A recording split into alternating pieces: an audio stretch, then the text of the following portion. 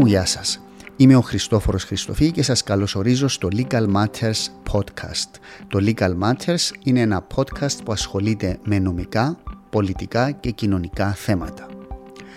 Όσοι ακούτε τώρα το podcast μπορείτε να κάνετε subscribe στη σελίδα μας στο YouTube, στο Facebook και στο LinkedIn, αλλά και στις πλατφόρμες της Apple, Spotify και Google. Αν θέλετε να βοηθήσετε στη διάδοση του Legal Matters, μπορείτε να βαθμολογήσετε κάθε επεισόδιο ή να κάνετε like ή να διαδώσετε σε γνωστούς ή φίλους σας. Για να βρείτε τα links του Legal Matters στα social media, δείτε στη σελίδα αυτή ή στη σελίδα του Legal Matters στο ίντερνετ στη διεύθυνση www.legalmatters.online/social media. Ευχαριστώ όλους τους φίλους και φίλες για τη μέχρι σήμερα υποστήριξη. Καλή ακρόαση.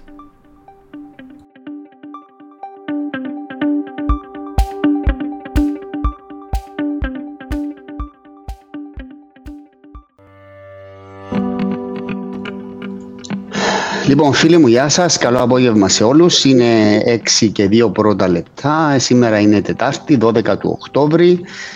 Και σήμερα έχω τη μεγάλη χαρά να φιλοξενώ δύο φίλτατους και αγαπητούς συναδέλφους, τον Γιώργο Κολοκασίδη και τον Αχιλλέα Δημητριάδη, και μαζί θα συζητήσουμε το πολιτιακό σύστημα που προτείνεται για την Κύπρο, το ενιαίο κράτος σε σχέση με τη διζωνική δικοινοτική ομοσπονδία. Συνάδελφοι, καλησπέρα και στους δύο και καλό απόγευμα. Γεια σας. Καλησπέρα Χριστόφορε, καλησπέρα Γιώργο και σε όλους τους τηλεθεατές. Ευχαριστώ πολύ για την αποδοχή της πρόσκλησης. Δεν μπορούμε να πούμε νόηση στο Χριστόφορο. Ναι, σίγουρα. Και τούτο. Βάζοντας τη σειρά, δεν ήξερα ποιος είναι ο πιο παλιός από τους δύο. Είστε της ίδιας εποχής. Ο Αχιλλέας φαίνεται πιο παλιός, αλλά είμαι εγώ. Φαίνεται πιο παλιός. Όχι, να το θέσουμε το νομικό θέμα. Άλλον το δικηγορικό και άλλον το δικηγορικό. Σωστό, ναι. Βάλουμε και τούτον, έτσι. Εσύ, Γιώργο, τι αριθμό έχεις, Γιώργο, εσύ? Τι αριθμό Μητρώου? Καλά. Το θυμάσαι? Εγώ δεν θυμούμαι την ταυτότητα μου, τον αριθμό. Ναι. Εσύ, Αχιλλέα, θυμάσαι τον αριθμό Μητρώου? Τον αριθμό Μητρώου, όχι, πρέπει να βρω το ημερολόγιο. Εμένα, ας πούμε, είναι 2518. 2518, που σημαίνει 2518. Έξω, τώρα είναι ταυτότητα, ένα λεπτό. Όχι την ταυτότητα του δικηγόρου. Την ταυτότητα. Ναι. 1839. Εντάξει. Του προπερασμένου αιώνα. Οι 1700 ήδη πεθάνε. Ναι. Όχι, δεν έτσι. Λοιπόν, τούτον ήταν. Εσύ, Γιώργο, εσύ πότε γράφτηκες, πότε έκαμες την άσκηση σου? Το 85. Κάπου. Ο Αχιλλέας νομίζω είναι το 89 που είσαι στην Κύπρο. Όχι ρε εσύ, 86, 87, κάπου ζαμε. Εντάξει, άρα είναι της ίδιας. Ναι, νομίζω 87 και έπιασα άδεια 88. Ναι, νομίζω έπιασα άδεια 88. Πεςτε μου, έτσι πριν να πάμε στο θέμα μας, πώς είναι η προεκλογική, Γιώργο, εσύ, ποια είναι έτσι... τρώεις πολλές ώρες, ψυχοφθόρα, δηλαδή πώς αξιολογάς την κατάσταση, πώς το περίμενες, ας πούμε? Δεν μπορώ να πω ότι είχα έτσι καθαρή εικόνα, αλλά αρκετά έτσι ψυχοφθόρο. Δεν μπορώ να πω ότι απορροφά όλες τις ώρες μου. Εκ των πραγμάτων δεν έχω την πολυτέλεια. Είμαι υπόχρεος να ασχολούμαι και με το γραφείο. Άρα ασκείς και το επάγγελμα για τους βιοποριστικούς, ναι. Ναι, βέβαια, λίμωνο. Νομίζω είναι πιο, εγώ εκείνο το οποίο θα έλεγα, είναι ότι είναι πιο ελεγχόμενες οι συνθήκες από ό,τι πίστευα. Δηλαδή θέλω να πω ότι εκείνο που περιγράφω ως κομματικό σύστημα ασκεί περισσότερον έλεγχο από ό,τι νόμιζα στα πολιτικά πράγματα και ως και στην εκστρατεία. Δηλαδή, ναι. Εννοείς επιρροή? Σίγουρα επιρροή. Και ότι... Εννοείς, ας πούμε, π.χ. προσβασιμότητα σε κανάλια, σε μέσα ενημέρωση και τα πάντα, ναι. Ακόμα και προσβασιμότητα σε κανάλια. Δηλαδή, αν σκεφτεί κανένας ότι το ΡΙΚ έχει περιορισμούς που βασίζονται σε κομματική στήριξη, παραδείγματος. Ναι. Αντιλαμβάνεται κανένας σε ποιο βαθμό ή ας πούμε η οικονομική ενίσχυση ανεξάρτητων υποψηφίων. Ανύπαρκτη, διότι πρέπει να υπάρχει κομματική στήριξη προκειμένου κάποιος να εξασφαλίσει οικονομική στήριξη, υποψήφιο. Άρα αντιλαμβάνεται κανένας πόσο κλειστό και πόσο ελεγχόμενο είναι το προεκλογικό περιβάλλον. Ναι. Εσύ, Αχιλλέα, ποια είναι έτσι η εντύπωση σου για την προεκλογική? Και σχολιάς μου και λίγο εσύ και μετά ο Γιώργος του την απόφαση να πάρουν 7 εκατομμύρια τα κόμματα για την προεκλογική εκστρατεία, την οποία εγώ τη θεωρώ σκανδαλώδη την απόφαση. Βέβαια δεν ξέρω αν γίνεται σε άλλες χώρες. Να τα βάλουμε τα λεφτά. Επήρα 12 για το 22. Επήραν τα. Εμείς δεν πήραμε τίποτε για ανεξάρτητη. Εν κάνει που πήρα 12, να τους δώκουν κι άλλο 5 αρχήν του χρόνου για το προεκλογικό. Και ορισμένοι που χρωστούν να δώκουν λεφτά πίσω, φαίνεται ότι να πιάσουν τούτα τα καινούρια, χωρίς να τους κόψουν τσίνα που λαλεί, τσίνος που πληρώνει, ότι πρέπει να δοθούν πίσω. Και είναι ακόμα πιο σκανδαλώδες τούτο, ότι έχω να παίρνω πίσω, αλλά διώσου κι άλλα. Κόψε τα τουλάχιστον. Αλλά γενικά το θέμα της χρηματοδότησης είναι σκανδαλώδες. Και ο Γιώργος ξέρει το και εγώ ξέρω το. Τα κανάλια, αν δεν έχεις κοινοβουλευτικό κόμμα πίσω σου, είσαι σε άλλη κατηγορία. Και ο τρόπος που αποφασίζουν είναι όποιος θέλει αποφασίζει και άντε εσύ να πάει δικαστήριο να βγάλεις διάταγμα να δικαστείς. Αλλά να μην είμαστε τόσο... Η εντύπωση σου γενικά για την προεκλογή που ρωτήσα και πριν τον Γιώργο, εσύ πώς το είδες? Εγώ παίρνω πάρα πολλά καλά. Πάρα πολλά ενδιαφέρον, μαθαίνω πράγματα, μιλώ με κόσμο, λέω τις ιδέες μου, νιώθω ότι έχω να πω πράγματα, νιώθω ότι έχει κόσμο ο οποίος θέλει να ακούσει τούτα που λέω και νιώθω καλά. Δηλαδή η δουλειά σίγουρα είναι πάρα πολύ, διότι πρέπει να έχουμε γραφείο. Αύριο θυμίζω σε 10 έχουμε ακρόαση στο επαρχιακό, οπότε μην το ξεχάσεις πιο φορέ. Αλλά ναι, ενίωσα τη δουλειά μου οπωσδήποτε. Έρχομαι όμως γραφείο, αλλά βρίσκω το ενδιαφέρον, μιλώ με κόσμο, νιώθω θετικά για την όλη υπόθεση και θεωρώ ότι προσπαθώ να κάνω κάτι καλό, όπως το αντιλαμβάνομαι βέβαια και όπως το παρουσιάζεται. Οπότε θετικά συναισθήματα. Είστε και οι δύο ανεξάρτητοι υποψήφοι, χωρίς κομματική στήριξη. Ειδικά ο Γιώργος δεν ζήτησε καν στήριξη από τα κόμματα. Εσύ, Αχιλλέα, είχες κάποιες... Όχι, αμόχωστος για την Κύπρο υποστηρίζει με, δεν είναι κοινοβουλευτικό κόμμα. Δεν έγινε κοινοβουλευτικό κόμμα. Εγώ ζήτησα από όλους εκτός από το ΕΛΑΜ. Εγώ έπιασα το πρόγραμμα μου, 37 σελίδες που εγγράψαμε, 28 του Φεβρουάριου παρουσιάσαμε και πήγα και είπα, κύριε, έχω αυτό το πρόγραμμα. Θέλετε να το υποστηρίξετε? Και τα υπόλοιπα νομίζω είναι δεδομένα. Εγώ, Χριστόφερε, όπως ανάφερες, δεν ζήτησα κομματική υποστήριξη. Η μόνη επαφή με οργανωμένο σύνολο ήταν με τους οικολόγους, τους οποίους δεν θεωρώ συστημικό κόμμα. Αλλά επειδή ξεκινώ με μια γραμμή ενάντια στην κομματοκρατία, και μάλιστα καταπολέμηση της κομματοκρατίας, διότι θεωρώ ότι τα συστημικά κόμματα έχουν τεράστιες ευθύνες για το γεγονός ότι φτάσαμε ως εδώ. Δεν ζήτησα κομματική στήριξη, διότι εκ των πραγμάτων θεώρησα ότι αν ζητήσω κομματική στήριξη από κόμματα τα οποία έχουν έτσι σοβαρή εμπλοκή στο πολιτικό σκηνικό και έχουν και ευθύνες μέσα από τα χρόνια για την κατάσταση στην οποία έχει περιοριστεί ο τόπος, δηλαδή της διαφθοράς, θεωρούσα ότι αυτό θα συμβίβαζε το πρόγραμμα, οπότε δεν είχα ζητήσει. Σε ό,τι αφορά την εκστρατεία, να συμφωνήσω ότι είναι πάρα πολύ χρήσιμο να δει κανένας ζητήματα και, τα οποία απασχολούν τον κόσμο, τα οποία έρχεσαι πιο κοντά τώρα με την εκστρατεία και είναι πάρα πολύ ενδιαφέρον να τα ακούσει. Δηλαδή εμπλουτίζω 100% τις γνώσεις μου σε ζητήματα τα οποία προηγουμένως δεν είχα πλησιάσει στο βαθμό που πλησιάζω στο πλαίσιο της εκστρατείας. Μάλιστα.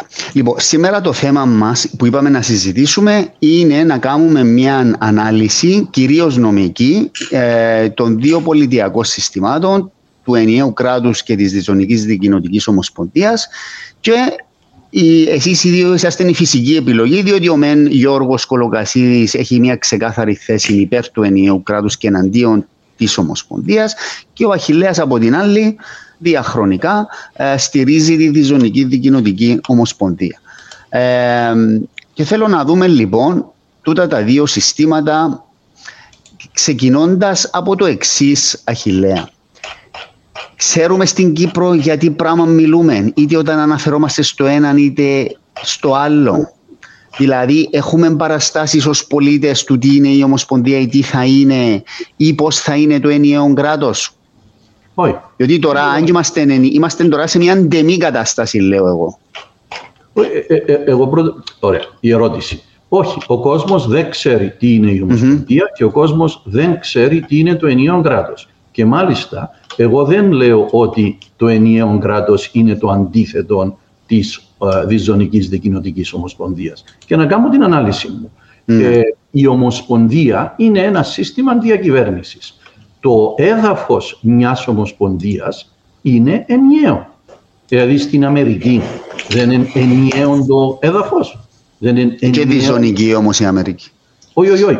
Ναι, πρέπει να πιάσεις την ανάλυση. Πρέπει να πεις ομοσπονδία ή ενιαίο κράτος. Μετά πρέπει να πεις αν η ομοσπονδία και το ενιαίο κράτος έχουν διαφορά, τότε πάει διζωνική ομοσπονδία. Και μετά δικοινοτική διζωνική ομοσπονδία. Πρέπει να απαντήσεις στο υπαρξιακό ερώτημα εάν είναι δεχτή η ομοσπονδία στην Κύπρο. Διότι αν δεν είναι δεχτή η ομοσπονδία, είτε διζωνική, είτε δικοινοτική, είτε κάτι άλλο, δεν δέχεσαι την ομοσπονδία. Οπότε, εν τούτον το υπαρξιακό ερώτημα.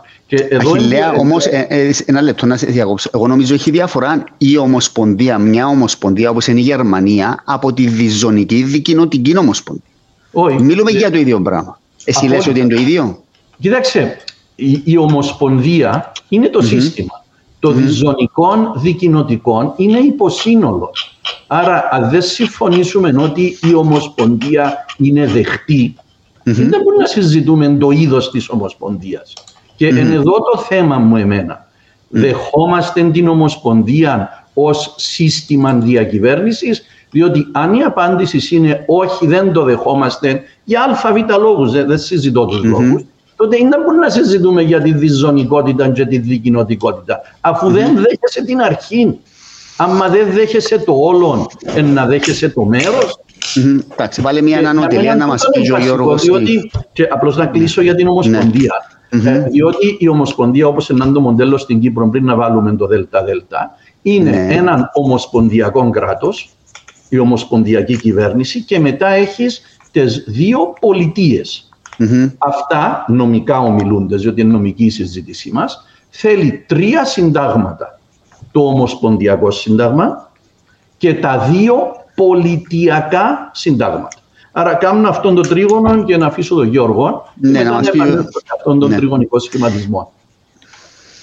Εγώ, Χριστόφορε, θα ξεκινήσω από το σχόλιο που είχες κάνει εσύ, εάν η διζωνική δικοινοτική ομοσπονδία είναι η ίδια με το Αμερικανικό Σύνταγμα, με την Αμερικανική Ομοσπονδία ή με τη Γερμανική Ομοσπονδία.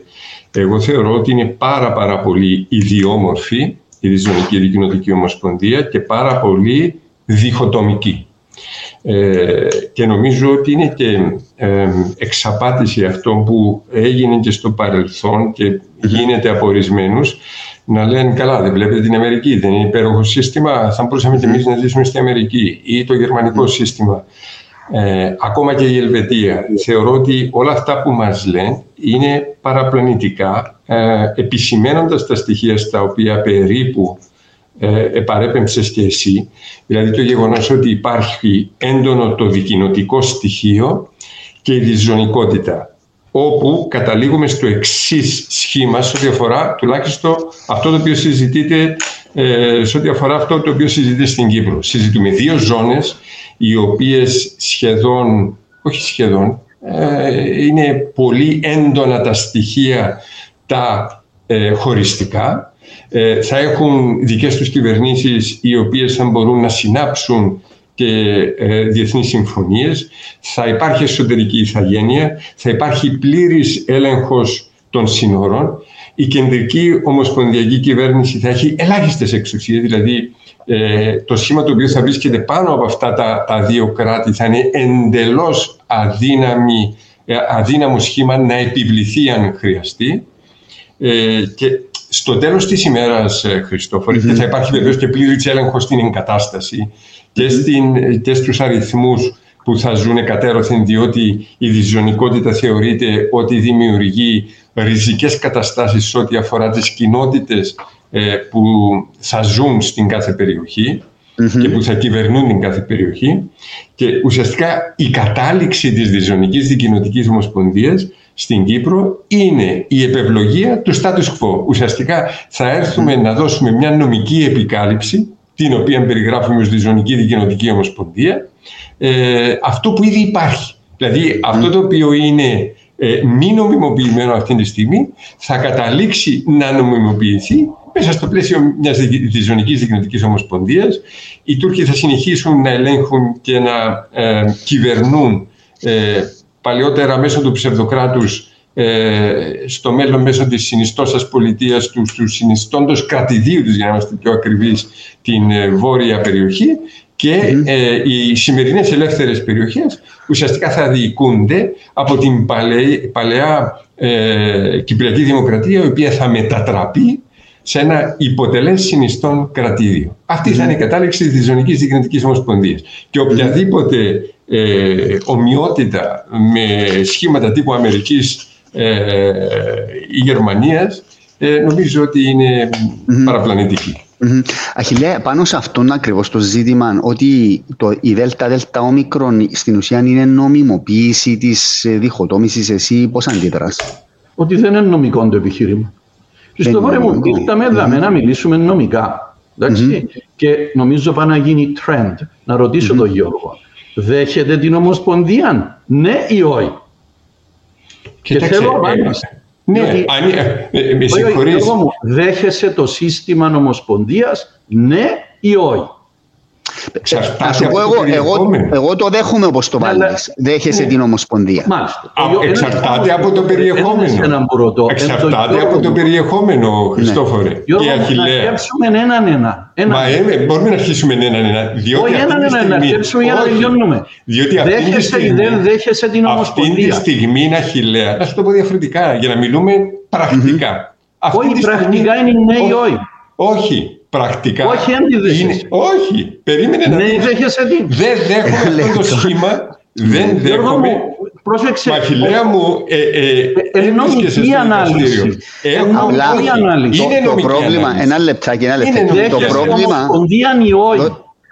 Το σχήμα το οποίο βρίσκεται ενώπιον μας σήμερα. Ποιο είναι το σχήμα που είναι ενώπιον μας, στο πλαίσιο Κουτέρες? Όχι. Όχι. Αναφέρομαι στις συγκλήσεις Ταλάτ Χριστόφια και σε ό,τι αποδέχτηκε ο πρόεδρος της Δημοκρατίας μέχρι το 2017. Και ερωτώ, την Ομοσπονδία πώς δέχεσαι? Μα δεν είναι αυτό το οποίο έχουμε μπροστά μας, είναι διζωνική δικοινοτική Ομοσπονδία. Και είναι αυτό το σχήμα το οποίο δεν δέχομαι. Δεν το δέχομαι. Νομικά το λέω, δεν το δέχομαι. Δέχεσαι έναν ομοσπονδιακό κατασκεύασμα και να το συγκεκριμενοποιήσω. Δέχεσαι ως αρχή έναν ομοσπονδιακό κατασκεύασμα, το οποίο θα είναι η μετεξέλιξη της Κυπριακής Δημοκρατίας, εις το οποίο κατασκεύασμα θα έχουμε ένα ομοσπονδιακό σύνταγμα, το οποίο θα έχει 2 πολιτιακά συντάγματα των συνιστώσεων πολιτιών. πριν να το χρωματίσουμε διζωνικό, δικοινοτικό, πράσινο, κόκκινο, κίτρινο. Αν δεν το δέχεσαι να διατυπώσω την άποψη. Να σου δώσω το ερώτημα. Διατύπωσε το ερώτημα, διότι έχω και εγώ άποψη. Το ερώτημα, Γιώργο μου, είναι αν δέχεσαι την έννοια της Ομοσπονδίας ως τη μετεξέλιξη της Κυπριακής Δημοκρατίας. Και αν η απάντηση είναι όχι, τότε η συζήτηση τελειώνει. Αν η απάντηση είναι ναι, τότε πρέπει να δούμε τα χαρακτηριστικά αυτής της δημοκρατίας, αυτής της Ομοσπονδίας, διότι ορισμένα είναι καλά και ορισμένα είναι κακά. Τούτη είναι η σωστή μεθοδολογία. Όχι. Χριστόφορε, έχεις να συμπληρώσεις, πρωτού απαντήσω. Ως προς την ερώτηση του Αχιλλέα. Ναι, για να προχωρήσω, να κάνω το σχόλιο. Όχι, απάντα την ερώτηση του Αχιλλέα. Εγώ έχω γνώμη. Εγώ θεωρώ ότι άλλο Ομοσπονδία και άλλο διζωνική δικοινοτική Ομοσπονδία. Λοιπόν, και ένα ερώτημα που πρέπει να απαντήσουμε είναι όταν λέμε να σου εξηγήσω γιατί. Ένα ερώτημα που πρέπει να απαντήσουμε είναι στην Κύπρο όταν λέμε Ομοσπονδία δεν εννοούμε όλοι το ίδιο πράγμα. Ο ένας καταλάβει. Χριστόφορε, να προχωρήσω εγώ να απαντήσω. Παρακαλώ. Γιατί πήρε αρκετή ώρα ο Αχιλλέας να θέσει το ερώτημα. Έχουμε μια ώρα και τέταρτον, όπως είπε ο Χριστόφορος, και ασχοληθήκαμε και με τα άλλα ζητήματα τα δικηγορικά. Και εγώ θέλω να εξαντλήσουμε το θέμα το συγκεκριμένο. Λοιπόν, αυτό το οποίο έχουμε μπροστά μας είναι πολύ συγκεκριμένο. Τα θεωρητικά ερωτήματα τα οποία θέτει ο Αχιλλέας δεν έχουν καμία σχέση με τα δεδομένα που έχουμε μπροστά μας. Έχουμε συγκεκριμένες ρυθμίσεις, οι οποίες το 2004 ήταν μέσα στο σχέδιο ΑΝΑΝ και από το 2008 μέχρι το 2013 περιελήφθηκαν στις λεγόμενες συγκλήσεις Ταλάτ Χριστόφια και από και μετά περιελήφθηκαν πολλές παραχωρήσεις στις συζητήσεις Αναστασιάδη Έρογλου. Λοιπόν, η συζήτηση μετά αυτά τα οποία περιελήφθηκαν στις συγκλήσεις Χριστόφια Ταλάτ είναι πολύ συγκεκριμένες. Περιλαμβάνουν πρόνοιες για περιορισμό των δικαιωμάτων του ιδιοκτήτη στις κατεχόμενες περιοχές. Περιλαμβάνουν τεράστιους περιορισμούς των έλεγχων της κεντρικής κυβέρνησης. Περιλαμβάνουν τεράστιες εξουσίες στα κρατήδια. Είναι ένα σωρό δεδομένα τα οποία ουσιαστικά δημιουργούν μια διχοτομική κατάσταση και αυτόν έχουμε μπροστά μας. Τώρα να συζητούμε αν είναι ωραίο το αμερικανικό σύστημα, αυτό είναι καταπληκτική θεωρητική συζήτηση. Εγώ λέω πολύ ωραίο το αμερικανικό σύστημα και εγώ λέω ωραίο και ενδιαφέρον το γερμανικό σύστημα. Αλλά η ουσία είναι ότι αυτά τα οποία έχουμε εμείς μπροστά μας με τα δικοινοτικά στοιχεία, διότι ουσιαστικά καταλήγουν να είναι αυτά τα δικοινοτικά και ρατσιστικά στοιχεία τα οποία κυριαρχούν σε αυτή τη λύση, με τους περιορισμούς στο δικαίωμα εγκατάστασης, τους περιορισμούς στην ανάκτηση περιουσίας, στις ειδικές πλειοψηφίες και στα αδιέξοδα τα οποία μπορούν να δημιουργηθούν, διότι πρέπει να υπάρξει στήριξη και με δύο τουρκικές, με μία ή περισσότερες τουρκικές ψήφους, με το ζήτημα της περιτροπής προεδρίας. Αυτά τα στοιχεία είναι τέτοιας φύσης που καταλήγουν να είναι και χωριστικά και ρατσιστικά και διχοτομικά. Αυτό έχουμε μπροστά. Και εγώ το απορρίπτω καθαρότατα. Γιώργο μου, να απαντήσω, Χριστόφορε μου. Γιώργο, αυτά που λες είναι απλώς η αντίληψη σου των πραγμάτων. Επειδή είναι νομική η συζήτηση υπόψε, εγώ θέλω να καταλάβω ποιος από εσάς είδε το Ομοσπονδιακό Σύνταγμα. Διότι η απάντηση είναι κανένας. Ποιος από εσάς είδε τα δύο πολιτιακά συντάγματα. Η απάντηση είναι κανένας. Θέλω όμως να θέσω και ακόμα έναν πράγμα. Πώς θέλουμε να είναι το σύνταγμα της ελληνοκυπριακής πολιτείας. Διότι εκείνον θα το συμφωνήσουμε μόνοι μας. Και για να σας το απλοποιήσω, εγώ θα το ήθελα να έχει κυβέρνηση με κοινοβουλευτική δημοκρατία.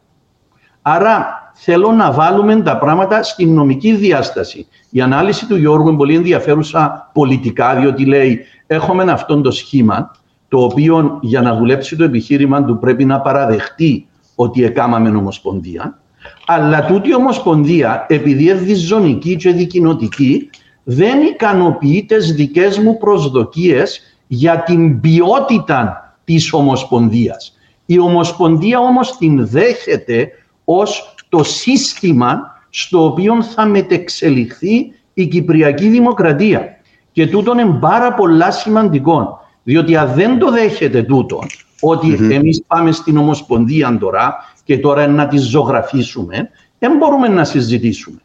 Πρέπει να δεχτεί, και εγώ θα πάρω αυτή την υπόθεση, ο Γιώργος δέχεται την ομοσπονδία, αλλά επειδή τα χαρακτηριστικά της, είτε η διζωνικότητα είτε η δικοινοτικότητα εν τέτοια, δεν είναι της αρεσκίας του. Και αρχίζω μετά. Αφού να το κάνουμε το πράγμα και δεχτήκαμε την ομοσπονδία, το αμέσως επόμενο λογικό βήμα είναι ότι οι ομοσπονδιακοί νόμοι υπερτερούν των πολιτιακών. Διότι αν είναι άλλος πώς, δεν είναι ομοσπονδία που έχουμε. Άρα θυμάστε το τρίγωνο, οι δύο γωνίες κάτω και που πάνω. Σχεδιάσαμε την ομοσπονδία όπου οι νόμοι οι ομοσπονδιακοί υπερτερούν των πολιτιακών. Είναι ένα από τα χαρακτηριστικά του. Όχι, το πιο σοβαρό χαρακτηριστικό. Το πιο σοβαρό, ναι. Ας πούμε ότι είναι έτσι. Έχουμε τώρα να εξετάσουμε τι είναι η δικαιοδοσία της ομοσπονδιακής κυβέρνησης και τι είναι η δικαιοδοσία των πολιτιών. Διότι το ένα εξουδετερώνει το άλλο. Δεν μπορείς να λέεις έχουμε δικαιοδοσία, αρμοδιότητα και στο επίπεδο ομοσπονδίας και στο επίπεδο πολιτείας. Και για παράδειγμα, εάν είναι μια η κυριαρχία που καλύπτεται από το ομοσπονδιακό κράτος, αν είναι μια η διεθνής προσωπικότητα που καλύπτεται από το ομοσπονδιακό κράτος, αν είναι μια η ηθαγένεια που καλύπτεται από το ομοσπονδιακό κράτος, τούτα είναι παραδεχτά γεγονότα για τον Γιώργο, ο οποίος μετά πρέπει να χρωματίσει τις πολιτείες με τέτοιον τρόπο, ούτως ώστε να δούμε πώς δουλεύει η δικοινοτικότητα ή η διζωνικότητα. Και δέχομαι ότι... Εδώ είναι το σημαντικό, Ρέχη. Όχι. Ναι. Χριστόφορε μου, τούτον είναι το σημαντικό, αλλά για να φτάσουμε δαμέ, πρέπει να είναι παραδεχτό γεγονός ότι δεχόμαστε την ομοσπονδία, το ομοσπονδιακό σύνταγμα, δεχόμεθα τα πολιτιακά συντάγματα και στην προσπάθεια μας να τα σκιαγραφίσουμε πρέπει να έχουν χαρακτηριστικά που να είναι αρεστά και στους δύο. Αν είμαστε ως δαμές στα παραδεχτά γεγονότα, πολλά καλά να το συζητήσουμε. Αν δεν είμαστε ως δαμέ, οτιδήποτε άλλη συζήτηση είναι επικίνδυνη.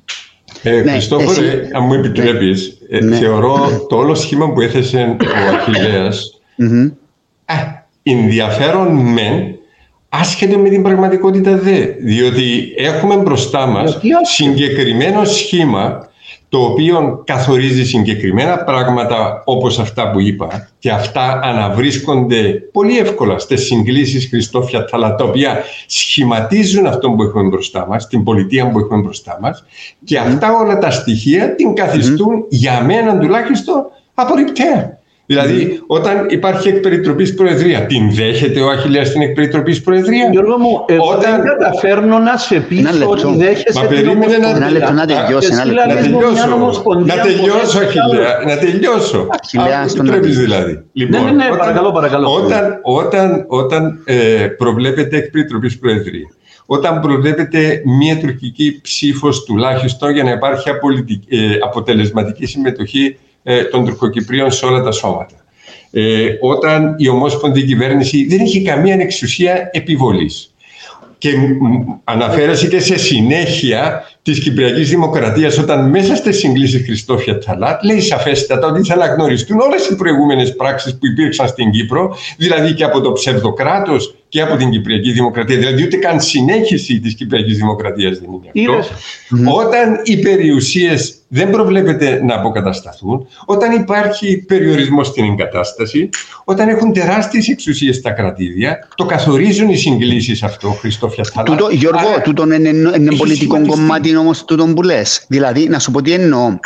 Εγώ θέλω παραπάνω να συζητήσουμε. Ας πούμε τούτον που είπες, η ψήφος των Τουρκοκυπρίων, τούτον το βέτο, η αποτελεσματική συμμετοχή. Να συζητήσουμε. Τούτο πράγμα είναι συμβατό με ανθρώπινα δικαιώματα. Ας πούμε, το θέμα της διζωνικότητας συμβατό με ανθρώπινα δικαιώματα. Θέλω να τα συζητήσουμε τούτα τα ζητήματα. Να με σαφείς, εκτός του ότι είναι συνταγή πολιτικής καταστροφής, διότι δεν θα έχουμε να κάνουμε με τους Τουρκοκυπρίους, και αυτό είναι πολιτική παράμετρος, θα έχουμε ουσιαστικά να κάνουμε με την Τουρκία, η οποία θα λειτουργεί κακόπιστα, διότι θα παραμένουν και οι επικοί. Δεν υπάρχει καμία πρόνοια νομική, πολιτική, όπως θέλετε περιγράψτε το, που να προβλέπει αποχώρηση των επίκων. Άρα ο συνεταίρος μας σε αυτόν τον οποίο μας προτείνουν να δεχτούμε θα είναι η πλειονότητα των επίκων και όχι, δυστυχώς, η μειοψηφία πλέον των Τουρκοκυπρίων. Άρα όλα αυτά οδηγούν και σε πολιτική καταστροφή, αλλά και από πλευράς ανθρωπίνων δικαιωμάτων, το οποίο πολύ σωστά το εγείρεις εσύ.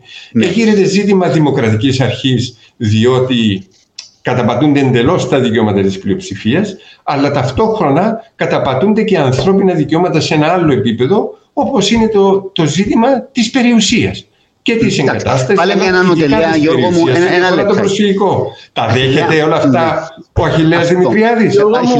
Ένα λεπτό, Αχιλλέα, ένα λεπτό. Θέλω να συζητήσουμε από απόψεως νομικής 3 ζητήματα. Το ένα το θέμα της διζωνικότητας, Αχιλλέα.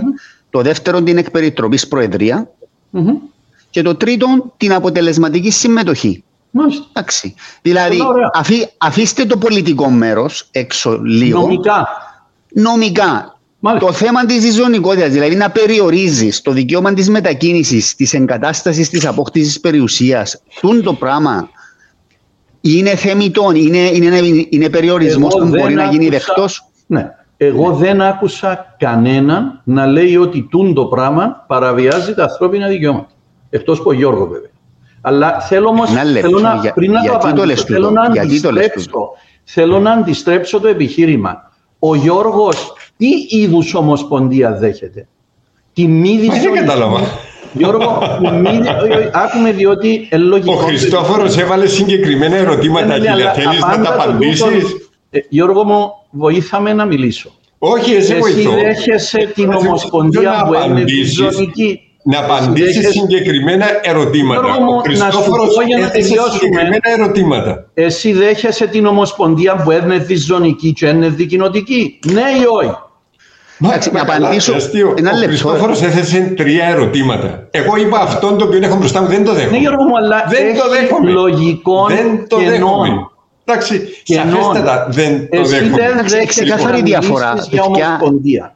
Έχετε διαφορά πάνω σε αυτό. Χριστόφορε, στα ερωτήματα σου, αν θέλεις. Έχετε διαφορά. Εγώ, Αχιλλέα, για παράδειγμα, δέχομαι.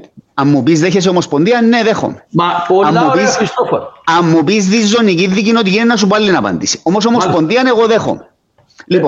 Ο Γιώργος δέχεται? Καλά, ρε παιδί μου, συζητήσαμε το πριν.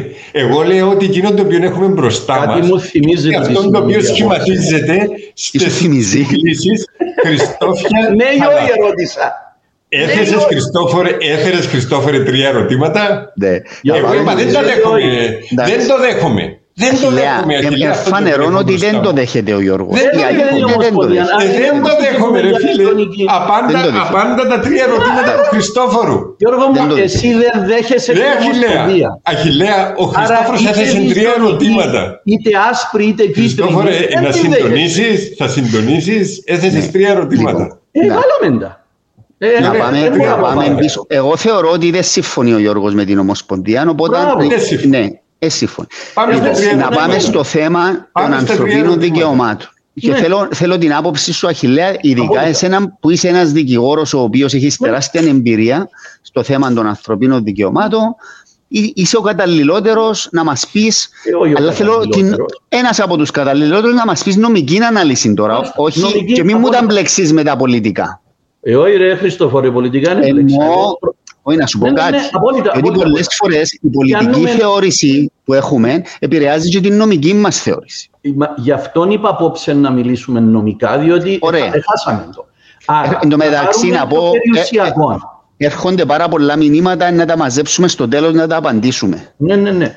Χριστόφορο, όμως να πάρουμε την περιουσία. Έτσι. Το περιουσιακό. Ναι. Έχουμε το περιουσιακό. Έχουμε περιουσία η οποία ανήκει σε έναν άνθρωπο. Εντάξει. Και θα γίνει μία διευθέτηση όπου τούτη η περιουσία του θα τύχει επηρεασμού. Εντάξει. Ο επηρεασμός θα είναι ότι να του την πιάσουν ή θα τον αφήνουν να τη χρησιμοποιήσει ή να γίνει κάτι. Ποιον είναι το μέτρο κρίσης για τη διαχείριση της περιουσίας στα ανθρώπινα δικαιώματα? Ποιον είναι? Είναι το άρθρο 1 του πρωτοκόλλου 1 της Σύμβασης. Κανένας δεν επεμβαίνει στην ειρηνική απόλαυση της περιουσίας σου, εκτός εάν για το δημόσιο συμφέρον, εντάξει, με νόμο και δίδεται αποζημίωση. Μάλιστα. Άρα, μεθοδολογικά όμιλο, εάν αυτά τα τρία ικανοποιούνται, τότε δεν υπάρχει πρόβλημα από ανθρώπινα δικαιώματα. Εντάξει. Ας αρχίσουμε με το δημόσιο συμφέρον. Τι είναι το δημόσιο συμφέρον? Αχιλλέα, να απαντάς γιατί τη ζωνικότητα επηρεάζει τα ανθρώπινα δικαιώματα. Γιώργο, τώρα εγώ μιλώ νομικά και εσύ πουλάς μου τη ζωνικότητα. Σας παρακαλώ, μην επεμβαίνετε. Ας το να τελειώσει, Γιώργο, να μας πει και να κάνουμε τις ερωτήσεις μας μετά. Η περιουσία διασφαλίζεται από το άρθρο 1 του πρωτοκόλλου 1. Ναι. Έτσι είναι το σύστημα, δεν και φταίω εγώ. Ναι, για το δημόσιο συμφέρον θεωρείς ότι εξυπηρετείται? Τι είναι το δημόσιο συμφέρον? Για να απαντήσεις τι είναι το δημόσιο συμφέρον, πρέπει να δεις πώς το μετράς. Πώς μετράς το δημόσιο συμφέρον? Αν αυτή η λύση που είναι να περάσει το ψηφίσουν πάνω από οι μισοί άνθρωποι, σημαίνει ότι αυτό είναι το δημόσιο συμφέρον. Έτσι μετράται το δημόσιο συμφέρον στο τέλος της ημέρας. Έρχομαι τώρα στον νόμο. Να κάνεις έναν νόμο. Η έννοια του νόμου είναι ότι δεν πιάνω σου εσέναν την περιουσία σου διότι φορείς γυαλιά. Πιάνω την περιουσία τους όλους διότι να κάνουμε ένα αυτοκινητόδρομο. Αυτή είναι η έννοια της περιουσίας, του νόμου. Θεωρώ ότι με νόμο μπορεί να γίνει. Δεν θα πιάνουμε την περιουσία εκείνων που φορούν γυαλιά μόνο. Άρα καλύψαμε το και τούτο.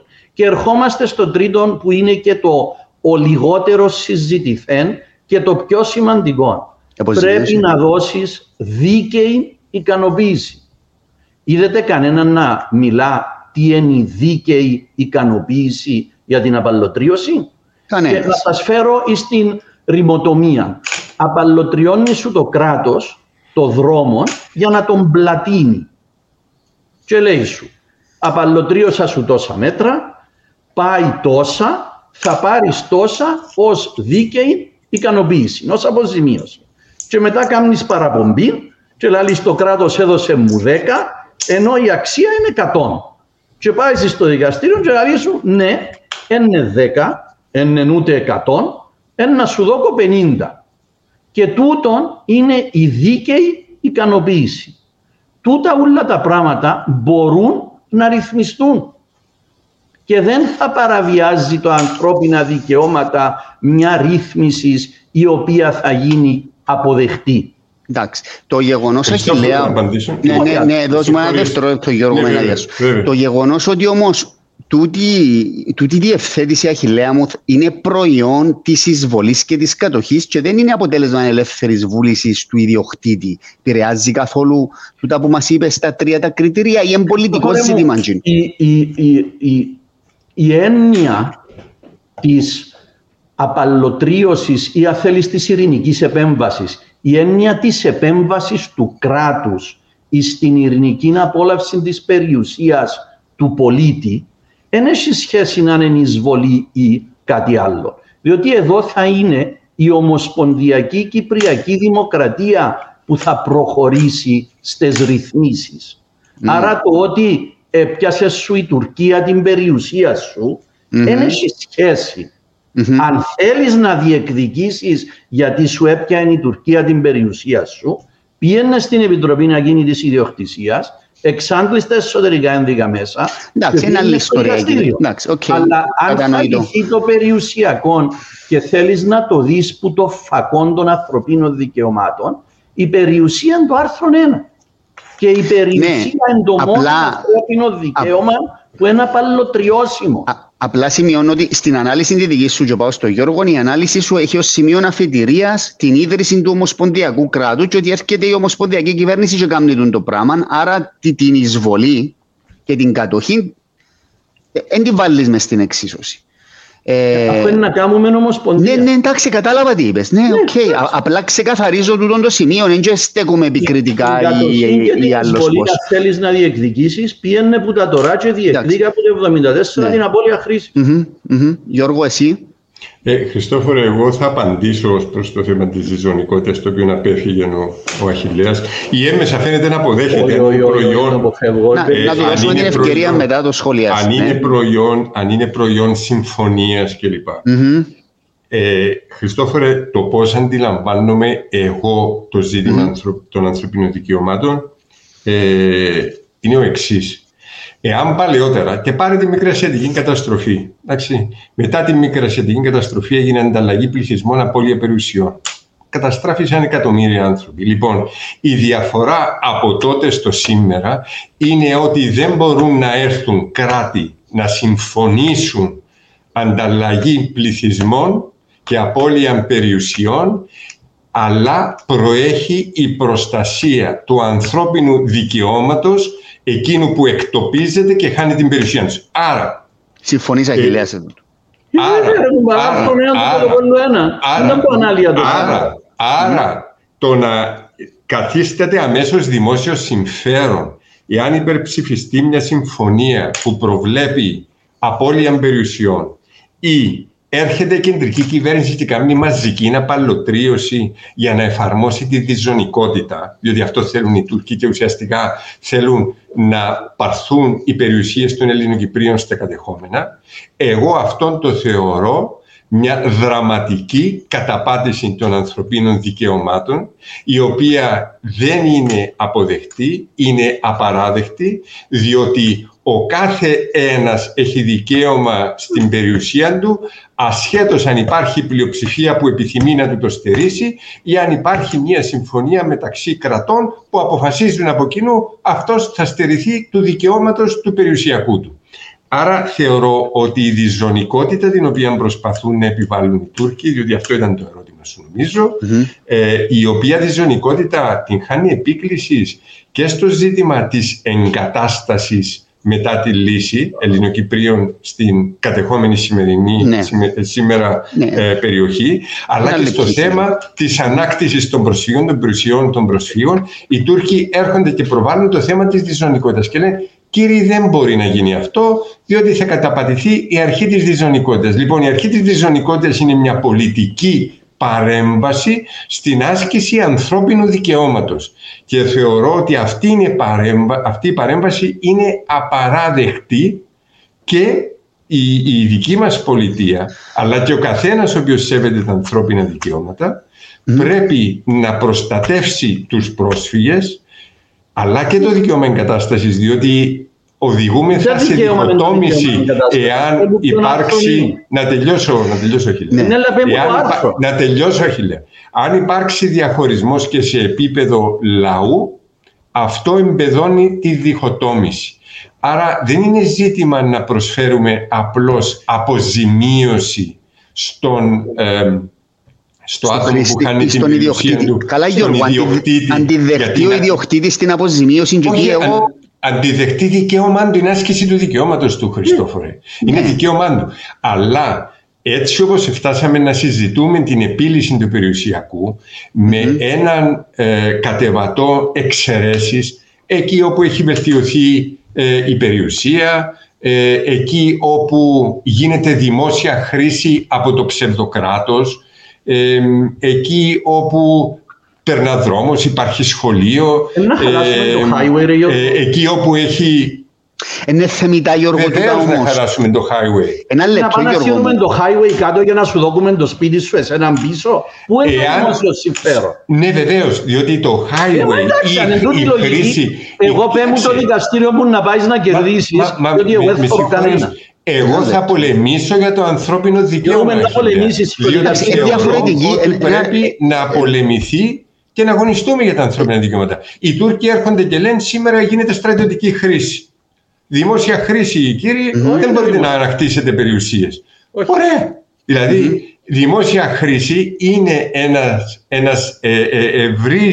μια ευρεία έννοια που περιλαμβάνει όλες τις ιστορίες. Εδώ ο Αχιλλέας έφτασε στο σημείο να ονομάζει και δημόσιο συμφέρον που να δικαιολογεί την απαλωτρίωση εάν το εγκρίνει μια πλειοψηφία του λαού. Με συγχωρείς, καμία πλειοψηφία του λαού, που δεν υπάρχει και πλειοψηφία εδώ που τα λέμε, και αυτό φάνηκε το 2004 με το 76%, αλλά και πλειοψηφία να υπάρξει, το ανθρώπινο μου δικαίωμα είναι ανθρώπινο μου δικαίωμα. Γιατί, ένα λεπτό Γιώργο, αφού έβαλαν τα 3 κριτήρια, και ένα μου γίνεται το δημόσιο συμφέρον, αν η πλειοψηφία στις 2 κοινότητες ψηφίσει τη λύση, θα υπάρχει δημόσιο συμφέρον για εφαρμογή της? Εάν προβλέπεται στη λύση μαζικές απαλωτριώσεις, αυτό θα είναι προβληματικό στο μυαλό μου. Μαζικές απαλωτριώσεις δεν πρόκειται να δεχτεί κανένα δικαστήριο που σέβεται τον εαυτό του. Ναι. Άρα η νομική σου άποψη εσένα, εντάξει, αυτή είναι η νομική του άποψη, Αχιλλέα. Εσύ προφανώς. Ποιο δικαστήριο είναι να δω και έτσι απόφαση?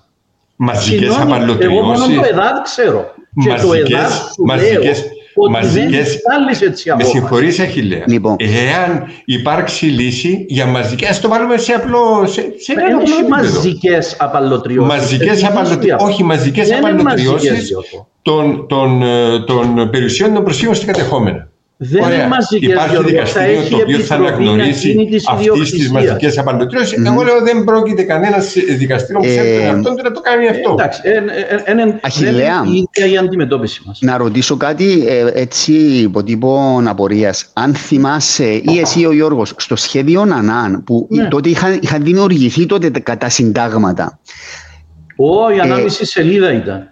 Εντάξει, ναι, των πολιτιών, ανάμιση ούτε απλά η ερώτηση μου είναι πώς αντιμετωπίστηκε τούτο το ζήτημα που είπε ο Αχιλλέας πριν, δηλαδή την απαλωτρίωση την κάνει η ομοσπονδιακή κυβέρνηση μετά την λύση ή μέσα, μπορεί να είναι μέσα στα constitutional documents που να υπογράψουμε, που να δημιουργείται τούτο το πράγμα, να είναι και απαλωτρίωση, απλά ενός απορία που το βάζω. Όχι, να σου πω, ήταν χειρότερα τα πράγματα με το σχέδιο ΑΝΑΝ με την εξής έννοια. Ότι δεν προβλεπόταν αυτόματη ιδιοκτησία του προηγούμενου ιδιοκτήτη. Δηλαδή δεν είναι η ουσία είσαι ιδιοκτήτης και σου απαλωτριώνεται. Έπρεπε να αποδείξεις και να βάλεις και την περιουσία σου μέσα σε συγκεκριμένη κατηγορία στην Επιτροπή Περιουσιών για να επιχειρήσεις να την ανακτήσεις. Και αν ήταν μέσα στις εξαιρέσεις δεν μπορούσες. Να την ανακτήσεις και περιοριζόσουν σε ομόλογα οικονομικά. Δηλαδή να πάρεις ομόλογα και να πάρεις λεφτά. Η περιουσία αρχίζει που το κοτσάνι. Πρέπει να αναλύουμε σοβαρά πράγματα. Η περιουσία αρχίζει που το κοτσάνι. Αχιλλέα, ο καθένας λέει τη γνώμη του. Δεν λέω ότι έχει κανέναν που αφιβάλλει ότι η περιουσία καθορίζεται που το κοτσάνι. Όχι. Το επόμενο ερώτημα είναι τούτον το κοτσάνι. Να σου πω ένας που το αμφισβητεί. Έναν που το αμφισβητεί, Αχιλλέα, το συντάκτη του σχεδίου ΑΝΑΝ. Το συντάκτη του σχεδίου ΑΝΑΝ. Ο οποίος δεν θεωρούσε, υποχρέωνε τον παλαιόν ιδιοκτήτη να αποδείξει πάρα πολλά στοιχεία και όχι απλώς με τον τίτλο του να διεκδικήσει τη γη του.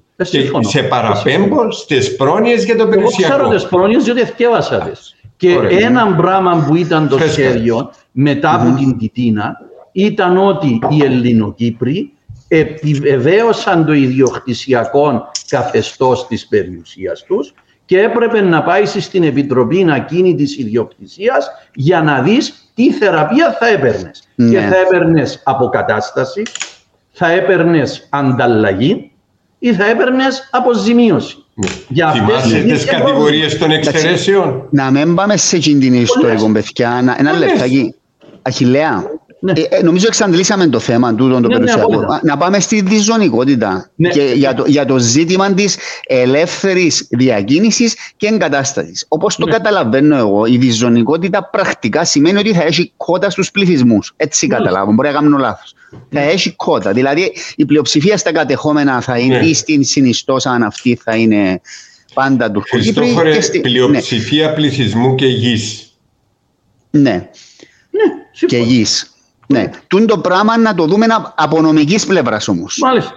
Τούν το πράγμα μπορεί να διασωθεί νομικά από πλευράς ανθρωπίνων δικαιωμάτων. Βοήθαμε να φανταστώ το σενάριο που θα διεκδικήσει κάποιος τούτην τη θέση που είπες.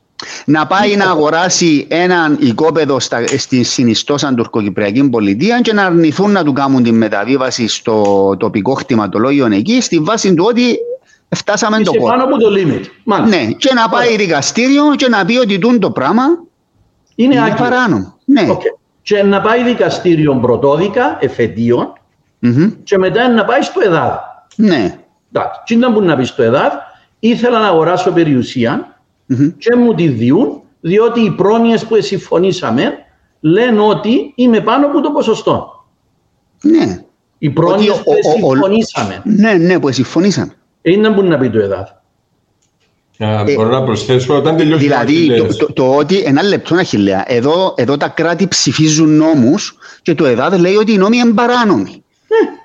Επειδή εδώ να το ψηφίσουμε και να τεθεί σε εφαρμογή δηλαδή να επικαλυφθεί με νομιμότητα το πράγμα και δεν μπορεί κανένας να πάει πίσω. Δεν θα επικαλυφθεί με νομιμότητα. Να πεις ότι τούτο συνιστά δυσμενή διάκριση. Έτσι να το βάλεις. Και να σου πει η δυσμενής διάκριση για το δημόσιο συμφέρον. Και θέμα θα κερδίσει. Άρα εσύ βλέπεις ότι διασώζεται. Εγώ ξέρω να πιένω δικαστήριο και ή να κερδίζω ή να χάνω την υπόθεση. Δεν ξέρω θεωρητικές τοποθετήσεις για την έννοια της εγκατάστασης. Εγώ καταλάβω ανθρώπινα δικαιώματα. Άντε να σου δώσω και τα θεμελιώδη δικαιώματα να πάει στο Λουξεμβούργο ένα γυρόν. Διότι έχεις και για την προδικαστική παραφορά. Κατά την άποψη μου υπάρχει μια διαφορά μεταξύ του αποκτηθέντος δικαιώματος, του υπαρκτού δικαιώματος, δηλαδή ενός πρόσφυγα, ο οποίος ζητά ανάκτηση της γης του, τεράστια διαφορά, διότι εκεί υφίσταται ένα δικαίωμα το οποίο είναι αναπαντοτρίωτο υπό κάποιες συνθήκες. Περιορισμοί στην εγκατάσταση όμως ή στην αγορά γης, όπως αυτές που περιέγραψες, ενδέχεται να μην είναι προσβλητές σε ένα δικαστήριο στη βάση των ανθρωπίνων δικαιωμάτων. Και ενδεχομένως να γίνει δεκτό το θέμα του δημοσίου συμφέροντος. Είναι εδώ που μπορεί να μην διασώζεται η ενότητα του κράτους στη βάση των ανθρωπίνων δικαιωμάτων, αλλά είναι εδώ που εγείρεται ζήτημα χωρίς διαχωρισμού. Δηλαδή, πλέον πολιτικά ασκείς μια κριτική και λες, ναι, τέτοιοι περιορισμοί, Χριστόφορε, ισχύουν παραδείγματος χάρη μεταξύ Σουηδίας και Δανίας. Σε κάποιες περιοχές υπάρχουν τέτοιοι περιορισμοί μεταξύ Σουηδίας και Δανίας. Στα νησιά άλλα, νομίζω. Λοιπόν, είναι σαν να είναι δύο διαφορετικά κράτη, Χριστόφορε. Το πρόβλημα μετατίθεται σε έναν άλλον επίπεδο. Εάν δεν αλλά έχει πολιτική χρειά περισσότερο. Έχει πολιτική χρειά με την έννοια ότι γίνεται χωριστικό και ενισχύει την εντύπωση διχοτομικών ρυθμίσεων. Να συμφωνήσω με τον Γιώργο για να μην μου λέει ότι μόνο διαφωνώ. Γιώργο μου, δέχομαι την διαφορά μας στην πολιτική εκτίμηση των πραγμάτων. Και πρέπει και εσύ να δεχτείς ότι νομικά ομιλούντες η πολιτική εκτίμηση να συμφωνήσεις μαζί μου. Όχι, να σου πω τη διαφορά μας ενδεχομένως. Νομικά. Δεν είναι μόνο νομικά, είναι και βούληση να αγωνιστείς για τα δικαιώματα σου. Πάρε παράδειγμα, πάρε παράδειγμα το πράγμα που εγείρεται στις Ηνωμένες Πολιτείες, διότι το ανώτατο δικαστήριο, ένα συντηρητικό ανώτατο δικαστήριο, έκρινε ότι δεν είναι πλέον κατοχυρωμένο συνταγματικά το δικαίωμα στην άμβλωση. στην έκτρωση. Γίνεται ένας αγώνας. Δεν ήρθαν οι ακτιβιστές των ανθρωπίνων δικαιωμάτων και να πούν αφού αποφάσισε τώρα το δικαστήριο, αυτός είναι ο νόμος, πάμε σπίτι μας. Όχι. Γίνεται αγώνας για τα ανθρώπινα δικαιώματα. Γιώργο μου, να εξηγηθώ, διότι πιθανώς δεν το εξήγησα καλά. Απόλυτα δέχομαι τον αγώνα για τα ανθρώπινα δικαιώματα και νομίζω, ξέρεις εσύ και ο Χριστόφορος, ότι τόσα χρόνια αυτόν κάνω. Άρα η διεκδίκηση νομίζω να μου τη δώσεις. Ναι, θέλουμε διεκδίκηση και αγώνα. Sorry? Ναι, θέλουμε διεκδίκηση και αγώνα για τα ανθρώπινα δικαιώματα. Εγώ φωνάζω για διεκδίκηση και το κράτος σφυρίζει για διάφορα. Δηλαδή έχουμε το ΕΦΚΑ και κανένας δεν βοηθά. Αλλά θέλω να πω για τη διεκδίκηση, διότι έκανα 2 υποθέσεις στην Κωνσταντινούπολη για Έλληνες της πόλης που έχασαν τις περιουσίες τους το 1955. Με τα Οκτωβριανά, τα Σεπτεμβριανά, συγγνώμη. Και έκανα για τις εγγονές που ήταν, εγγονή και εγγονός. Μάλλον 2 εγγονές. Και πήραμε αποζημίωση από το ΕΔΑΔ για την περιουσία που τους επιάσαν από το 1955. Υπάρχουν έτσι υποθέσεις. Και η ανταλλαγή πληθυσμών που είπες, Γιώργο, και οι περιουσίες εκτός από την Κωνσταντινούπολη, όλες οι άλλες ήταν αντικείμενο ανταλλαγής. Και επειδή έγιναν πριν από την Ευρωπαϊκή Σύμβαση, Ακριβώς. Αυτή είναι η αλλαγή από τη σύγχρονη εποχή της προστασίας των ανθρωπίνων δικαιωμάτων. Τα ανθρώπινα δικαιώματα δεν είναι μια άειλη έννοια. Είναι μια έννοια που πάει στο δικαστήριο και κερδίζει. Αλλά θέλει αγώνα. Γιώργο, μαζί με τον Γιώργο στον αγώνα. Γιώργο, να σε ρωτήσω εσέναν τώρα για το επόμενο ζήτημα. Το ζήτημα της εκπεριτροπής προεδρίας από απόψεως ανθρωπίνων δικαιωμάτων θα έχει την ίδια μεταχείριση όπως αυτόν της εγκατάστασης που είπαμε πριν, δηλαδή είναι πολιτικό το ζήτημα, αν και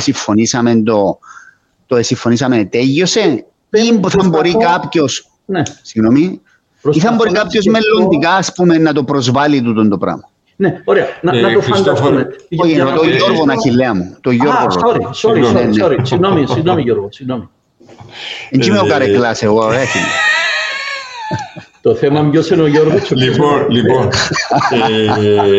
να πω το εξής. Θεωρώ ότι το ζήτημα της εκπεριτροπής προεδρίας είναι δύσκολο, Χριστόφορε. Δηλαδή, υπάρχουν και προστατεύσιμα πολιτικά δικαιώματα, πέραν των ανθρωπίνων δικαιωμάτων, αστικά δικαιώματα, δημοκρατικά δικαιώματα. Δηλαδή, ζητήματα τα οποία οδηγούν στην αλλίωση της δημοκρατίας μπορεί και να προσβληθούν. Όπως παραδείγματος χάρη το ζήτημα των κοινών καταλόγων, εκλογικών καταλόγων στην Κύπρο, που πλέον μετά το Ναζίς υπάρχει πλέον κοινός κατάλογος. Δηλαδή υπάρχουν θέματα τα οποία μπορούν να αποτελέσουν αντικείμενο προσβολής και ενδέχεται το θέμα της εκπεριτροπής προεδρίας αν ερμηνευθεί ως μια στέρηση πολιτικού δικαιώματος, διότι ουσιαστικά θα στερεί το δικαίωμα του εκλέγεστε σε έναν βαθμό. Άλλος μπορεί να πει ότι το ρυθμίζει, άλλος μπορεί να πει ότι το στερεί. Εγώ θεωρώ ότι σε πολιτικό επίπεδο είναι απαράδεκτο, αλλά ενδέχεται να μπορεί να προσβληθεί και νομικά. Όμως δεν είναι ξεκάθαρη περίπτωση. Όχι, δεν θα λέγω ότι είναι ξεκάθαρη. Όχι. Εγώ δεν το πολεμώ στη βάση του καθαρού παραβιαστέντος ή μελλοντικά δικαιώματος, αλλά στη βάση του απαραδέκτου από πλευράς δημοκρατίας. Δημοκρατικής λειτουργίας. Ναι, εντάξει, δεχτώ. Τώρα συμφωνώ με τον Γιώργο, Χριστόφορε. Εφόσον, Γιώργο μου, επειδή εγώ είχα την αίσθηση ότι υπόψη δεν ήταν να κάνουμε πολιτική συζήτηση, ήταν να κάνουμε νομική ανάλυση. Και επειδή τα νομικά ξέρετε πιο καλά από μένα, είναι συγκεκριμένα πράγματα. Το θέμα της εκπεριτροπής προεδρίας, εκτός που την έννοια της δυσμενούς διάκρισης και κάποια έννοια να ψηφίζεις με τρόπο που να σε εκφράζει, δεν μπορώ να δω πώς αν είχα την υπόθεση, δηλαδή αν έρχεται ο Γιώργος και λέει Αχιλλέα, πρέπει να χτυπήσουμε το πράγμα νομικά. Πώς θα το χτυπήσουμε? Εκτός που τη δυσμενή διάκριση και κάποια έννοια ότι πρέπει, νομίζω είναι το άρθρο 2 του πρωτοκόλλου 1 που μιλά για τις εκλογές, ότι πρέπει να εκφράζουν κλπ. Αν έπιαναμε τα δύο πράγματα, νομίζω θα είχαμε τεράστιο πρόβλημα να κερδίσουμε έτσι υπόθεση. Και για τον Αζίζ έχει κοινόν κατάλογο για να ψηφίζουν. Για τον Αζίζ οι Τουρκοκύπροι έχει κοινόν κατάλογο για να ψηφίζουν, αλλά δεν μπορούν να βάλουν υποψηφιότητα για πρόεδρο. Θα το πούμε και τούτο. Δηλαδή έχουν δικαίωμα να ψηφίζουν, αλλά δεν έχουν δικαίωμα να βάλουν υποψηφιότητα. Τούτο όμως πάω διαφορετικά. Για να κλείσουμε με θετικό πρόσημο, δέχομαι με τον Γιώργο ότι έχουμε πολιτική εκτίμηση διαφορετική. Αλλά νομικά, εγώ βλέπω ότι η κατοχύρωση των ανθρωπίνων δικαιωμάτων στον περίεργο κόσμο που ζούμε πρέπει να το διεκδικήσεις μέσα σε ένα δικαστήριο. Το δικαστήριο για μένα είναι το Στρασβούργο. Και πετυχαίνεις κάτι με το να κερδίσεις ή να χάσεις μια υπόθεση. Οι πιθανότητες να κερδίσουμε την υπόθεση είναι ότι του Χριστόφορου η περιουσία απαλλοτριώθηκε διότι επέρασε ο αυτοκινητόδρομος. Δεν μπορώ να φανταστώ ότι δεν έχει δημόσιο συμφέρον μέσα στην έννοια του αυτοκινητόδρομου για να επιμένει ο Χριστόφορος ότι όχι, θέλω να σταματήσει ο αυτοκινητόδρομος, να ξαναχτίσω το σπίτι μου πάνω για να μου δοθεί αποκατάσταση. Δεν υπάρχει περίπτωση. Μια από τις μόνες υποθέσεις που εδόθη αποκατάσταση στο Ευρωπαϊκό Δικαστήριο ήταν το ορφανοτροφείο στη Χάλκη, όπου επειδή ήταν σπουδαίο το κτίριο, πήγαν και καταφέραν να το πιάσουν πίσω. Ο κανόνας στις απαλλοτριώσεις είναι το δημόσιο συμφέρον και η περιουσία ή το ανθρώπινο δικαίωμα της ειρηνικής απόλαυσης της περιουσίας είναι το μόνο απαλλοτριώσιμο δικαίωμα που υπάρχει στη σύμβαση. Χριστόφορε, να προσθέσω ότι ακόμα και στο θέμα του δημοσίου συμφέροντος το δικαστήριο δεν πρόκειται να το δεχτεί αψήφιστα. Θα μπει να το ελέγξει και αν είναι καταχρηστική χρήση του δημοσίου συμφέροντος, δηλαδή έκανες παραδείγματος χάρη έναν αυτοκινητόδρομο 4 λωρίδων και πέρασες το μπροστά από μόνον ελληνικές περιουσίες και ουσιαστικά δημιουργείται η εντύπωση ότι έγινε για ειδικό σκοπό, τότε θα πέσει η απαλληλίωση. Εγώ είμαι 100% βέβαιος. Αλλά να πω και το εξής. Να πω όμως και το εξής. Όταν συζητούμε το Κυπριακό, το θεωρώ αδύνατο να μπορέσεις ή να βγάλεις έτσι ένα βάσιμο συμπέρασμα χωρίς να μπεις σε πολιτικά ζητήματα. Ναι. Και να έχεις καθορίσει την αφετηρία σου. Δηλαδή η αφετηρία σου ποια είναι? Η αφετηρία μας είναι η προστασία του κυπριακού ελληνισμού. Εγώ το βάζω έτσι συνοπτικά. Η προστασία του κυπριακού ελληνισμού με σεβασμό βεβαίως όλων των εθνοτήτων που βρίσκονται στην Κύπρο. Δηλαδή όχι παραβίαση δικαιωμάτων τρίτων, αλλά η προστασία του κυπριακού ελληνισμού, ο οποίος κινδυνεύει. Άρα υπάρχουν πολλά πολιτικά ζητήματα που επικαθορίζουν τα νομικά. Δηλαδή έρχονται και υπερκαλύπτουν τα νομικά. Τα νομικά καταλήγουν, Χριστόφορε, να είναι και σε έναν βαθμό εργαλεία αγώνα. Ιδίως διότι ο κυπριακός ελληνισμός σήμερα έχει μια ανισορροπία ισχύως, αντιμετωπίζει μια ανισορροπία ισχύως, οπότε υποχρεώνεται να στηριχτεί σε αυτά που έχει. Και αυτά που έχει είναι το διεθνές δίκαιο, τα ανθρώπινα δικαιώματα. Ναι. Αχιλλέα, κάμε σχόλιο σε τούτον και μετά να ρωτήσω κάτι. Όχι, εγώ δεν δέχομαι ότι προστατεύεις μόνο μια μερίδα του κυπριακού λαού.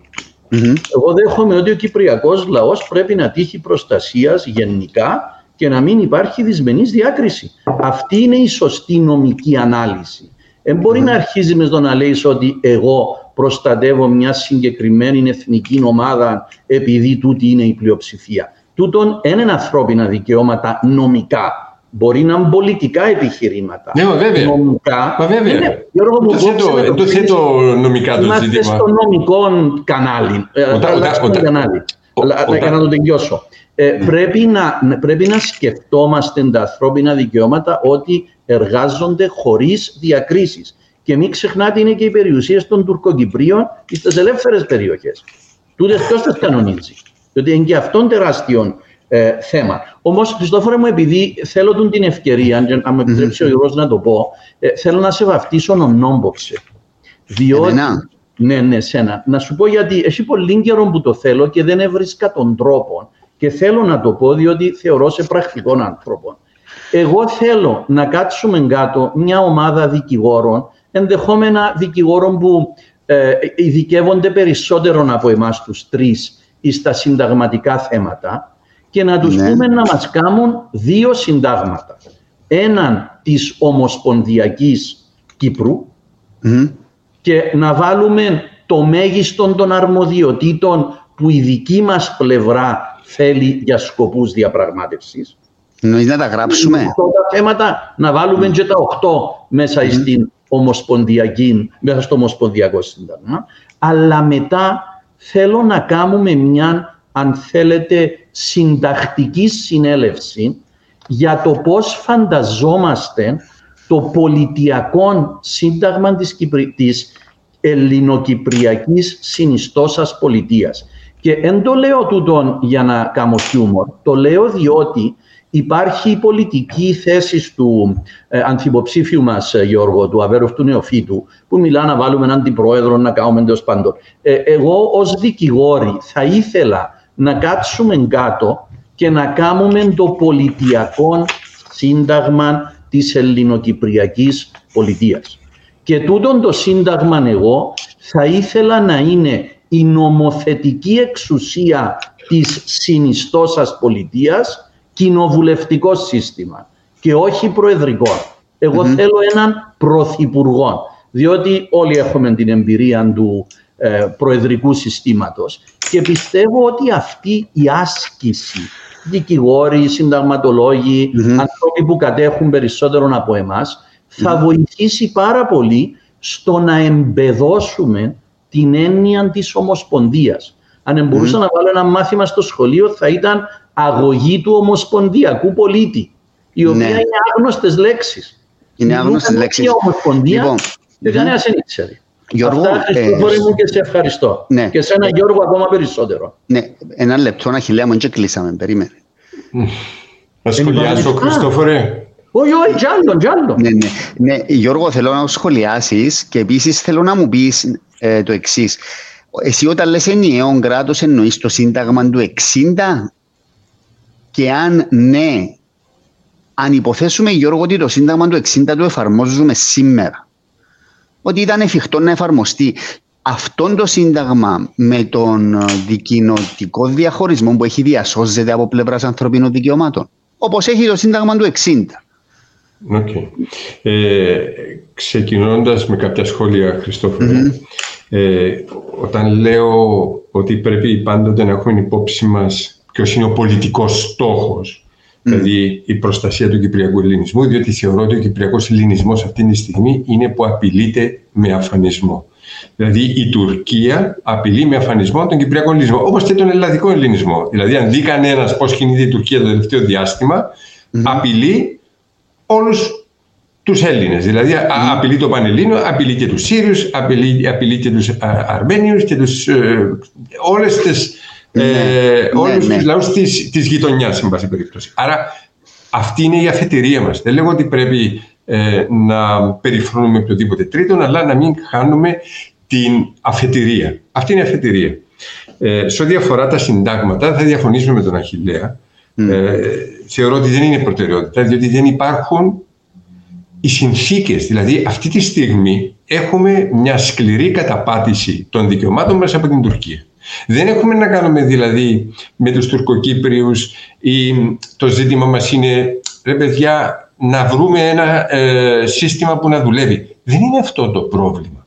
Το πρόβλημα είναι ότι έχουμε εισβολή και κατοχή και επίσης δεν έχουμε απλώς εισβολή και κατοχή. Δεν είναι στατικό το ζήτημα, διότι η Τουρκία απειλεί και όλη την Κύπρο και συνεχίζει να θέλει να προχωρήσει και να επεκτείνει τον έλεγχο της επί της Κύπρου. Άρα το ζήτημα μας αυτή τη στιγμή είναι πώς αντιμετωπίζεται αυτή η ομή απειλή. Άρα το να κάνουμε σχέδια επί χάρτου, δηλαδή συντάγματα και παρασυντάγματα, δεν το βλέπω εγώ ότι είναι ωφέλιμο. Δεν είναι χρήση ωφέλιμου. Το θέμα είναι να εκπαιδευτούμε, Γιώργο, ότι είναι η Ομοσπονδία, όπως είπαμε και στην αρχή. Ούτε αυτό το θεωρώ ωφέλιμο.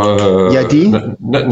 Να σου πω, Χριστόφορε, και επανέρχομαι σε αυτό που είπα προηγουμένως, ότι αυτό το οποίο έχουμε μπροστά μας και το οποίο συζητούμε και το οποίο έχουμε αποδεχτεί, δηλαδή οι ηγεσίες μας έχουν αποδεχτεί, ασχέτως αν υπάρχει αρχή, τίποτα δεν είναι συμφωνημένο εκτός αν όλα είναι συμφωνημένο, η ουσία είναι ότι κάθε φορά που ξεκινά διαπραγμάτευση μας υποχρεώνουν να ξεκινούμε από εκεί που μείναμε. Άρα ουσιαστικά μας δεσμεύουν για ό,τι έχει δεχθεί ο προηγούμενος. Εγώ λέγω δεν δεσμεύομαι και θα αγωνιστώ για να μην ισχύσει αυτή η δέσμευση. Θα αγωνιστώ για να απορρίψω αυτή τη δέσμευση. Άρα δεν το θεωρώ και χρήσιμο, διότι και να μάθουμε πόσο ωραία λειτουργεί στην Αμερική, αυτό που έχουμε εδώ μπροστά μας δεν έχει σχέση με αυτό που λειτουργεί στην Αμερική. Σε ό,τι αφορά το ενιαίο κράτος. Σε ό,τι αφορά το ενιαίο κράτος. Χριστόφορε, αυτό το οποίο ζητούμε στην Κύπρο, και να μην το ξεχνάμε νομίζω, είναι αποκατάσταση της συνταγματικής τάξης. Άρα η αποκατάσταση της συνταγματικής τάξης προνοεί για επιστροφή στο Σύνταγμα του 60. Με τα κακά του, με τα καλά του. Συμφωνώ ότι έχει δικοινοτικά στοιχεία τα οποία χρήζουν τροποποίησης, αλλά κατ' ουσίαν, εκτός του ότι τώρα θέλουμε να προστατευτεί η Κυπριακή Δημοκρατία, θέλουμε να αποκατασταθούμε και στην Κυπριακή Δημοκρατία. Γι' αυτό μιλούμε και για μετεξέλιξη στο κάτω-κάτω. Άρα το κέντρο των επιδιώξεών μας είναι η νομιμότητα και η συνταγματική τάξη. Και αυτό σημαίνει, ναι, αποκατάσταση του συντάγματος του 60 και επέκταση του ελέγχου της Κυπριακής Δημοκρατίας σε όλη την επικράτεια. Και βεβαίως, συμφωνώ μαζί σου ότι κάποια στοιχεία χρήζουν τροποποίησης. Ακόμα και στο Σύνταγμα του 60, λόγω έντονων δικοινοτικών στοιχείων που δημιούργησαν πρόβλημα στο παρελθόν. Αχιλλέα, εσύ θεωρείς, αν πάμε στο Σύνταγμα του 60, αν ήταν εφικτό, το Σύνταγμα του 60 όπως έχει... Το Σύνταγμα του 60, τώρα σοβαρό μιλάς. Ένα λεπτό, το ότι ας πούμε... Πώς θα πάει στο Σύνταγμα του 60, ρε Χριστόφορο? Λέμε τώρα θεωρητικά, Αχιλλέα, διότι και εμένα η άποψη μου είναι ότι και το Σύνταγμα του 60 είναι εξαιρετικά προβληματικό και γι' αυτό εφαρμόστηκε για 3 χρόνια. Μην το ξεχνούμε το πράγμα. Έχει προβληματικά στοιχεία, συμφωνώ, Χριστόφορο. Αλλά ο Αχιλλέας το θέτει πάνω σε άλλη βάση. Στη βάση του εφικτού που το θέτει ο Αχιλλέας. Όχι, να μιλούμε, αφού θέλετε να μιλούμε. Να βάλουμε και τα 13 σημεία του Μακαρίου. Αυτά είναι τα προβληματικά στοιχεία. Εγώ δεν πάω, παιδιά, ένα λεπτό, εγώ δεν πάω εκεί. Πάω στο ότι έχουμε ένα σύνταγμα, για παράδειγμα, να έχεις πρόεδρο, αναγκαστικά αντιπρόεδρο που είναι άλλη κοινότητα. Να έχεις, ξέρω εγώ, διοικητή της κεντρικής, βοηθό διοικητή με την άλλη. Τούτο είναι ρατσιστικό το πράγμα. Τούτο δεν είναι ρατσιστικό. Συγγνώμη, Χριστόφορε μου, άρα η μεθοδολογία είναι ότι τούτα τα πράγματα που υπάρχουν στο Σύνταγμα του 60 θέλουμε να τα αλλάξουμε. Δηλαδή και να μας λέει αν πάρτε το Σύνταγμα του 60, εσείς θα λέτε όχι, εν το θέλω να καταργήσω τον δικοινοτικό χαρακτήρα που υπάρχει. Εγώ είναι τούτο που λέω. Εγώ λέω ότι νομικά ομιλούντες πάντα και όχι πολιτικά, το Σύνταγμα του 60 έχει προβληματικές πρόνοιες μέσα, οι οποίες παραβιάζουν ανθρώπινα δικαιώματα. Αυτό λέω. Τώρα άλλο να θα το δεχτώ. Επίεν κανένας δικαστήριο και απέδειξε να τον πουλαλείς. Εγώ Αζής. Έχουμε την εμπειρία των 50 χρόνων, Αχιλλέα, την ανάπτυξη των ανθρώπων. Έτσι ήταν τα ανθρώπινα δικαιώματα του 60, έτσι είναι σήμερα. Δηλαδή, η θεωρία είναι ότι θα πάρουμε το Σύνταγμα του 60, θα το περάσουμε από το φίλτρο των ανθρωπίνων δικαιωμάτων σήμερα, με σκοπό να πετύχουμε τι? Να φύγουν τα στοιχεία τα οποία παραβιάζουν ανθρώπινα δικαιώματα και να έχουμε ένα σύνταγμα στο οποίο τι? Διότι εν τέλεια θεωρητική του τη θέση. Ναι, εγώ είναι έτσι που το βάζω. Βάζω το στο εξής. Θέλω να το πάρω ακόμα ένα βήμα και το αμέσως επόμενο βήμα είναι ότι αν κάνουμε τη θεωρητική άσκηση ως την πολιτική μας, απλούστατα θα εδραιώσουμε τη διχοτόμηση στην οποία πάμε με τεράστια ταχύτητα. Δηλαδή δεν έχουμε ώρα να κάνουμε τούτη τη θεωρητική συζήτηση. Η συντριπτική πλειοψηφία του κυπριακού λαού θέλει μια διζωνική δικοινοτική ομοσπονδία. Φτάσαμε ως το πλαίσιο Γκουτέρες, το οποίο η συντριπτική πλειοψηφία των υποψηφίων λέει ότι το δέχεται ως στρατηγική συμφωνία. Τούτα είναι τα δεδομένα τα οποία πρέπει να δούμε. Και πρέπει να δούμε στο πλαίσιο Γκουτέρες τα 6 σημεία εάν μπορούμε να το φιλτράρουμε μέσα από ανθρώπινα δικαιώματα και αν το φίλτρο εν το περνά, να το διορθώσουμε. Αλλά πέραν από τούτον, έβλεπω τι άλλο μπορούμε να κάνουμε. Εάν θέλουμε να λύσουμε το Κυπριακό, πά στη λογική της Ομοσπονδίας. Και επαναλαμβάνω, όχι το ΔΕΛΤΑ, μόνο το όμικρο. Διότι η Ομοσπονδία ξεπερνά όλα τα επιχειρήματα της μετεξέλιξης. Λοιπόν, να σχολιάσει και ο Γιώργος τούτον και νομίζω είμαστε προς το τέλος. Λόγω του ότι ο κύριος Δημητριάδης πρέπει να παρευρεθεί σε κάποια εκδήλωση. Πολύ καλά. Χριστόφορε, να πω το εξής. Το αίτημα για αποκατάσταση της συνταγματικής τάξης μπορεί πολιτικά να μην είναι εύκολο, διότι υπάρχει μία ανισορροπία ισχύως. Δηλαδή η Τουρκία έχει τεράστια δύναμη. Αλλά αν λειτουργούσε μόνο το δίκαιο, θα ήταν η αποκατάσταση της συνταγματικής τάξης η φυσική εξέλιξη. Άρα από πλευράς δικαίου η αποκατάσταση της συνταγματικής τάξης είναι το επιδιωκταίο. Τώρα, σε ό,τι αφορά τα υπόλοιπα, τα περί ομοσπονδίας και διχοτόμησης, διότι ο Αχιλλέας ουσιαστικά αντιπαρέβαλε την Ομοσπονδία με τη διχοτόμηση. Εγώ νομίζω ότι αυτό το δίλημμα το οποίο θέτει ο Αχιλλέας είναι ψευδεπίγραφο δίλημμα, με την έννοια ότι... Γιατί ψευδεπίγραφο? Να πω, το αναφέρατε προηγουμένως και θα το επαναλάβω. Διότι οι ρυθμίσεις που έχουμε μπροστά μας, οι οποίες περιγράφονται ως ομοσπονδιακές ρυθμίσεις, είναι διχοτομικές.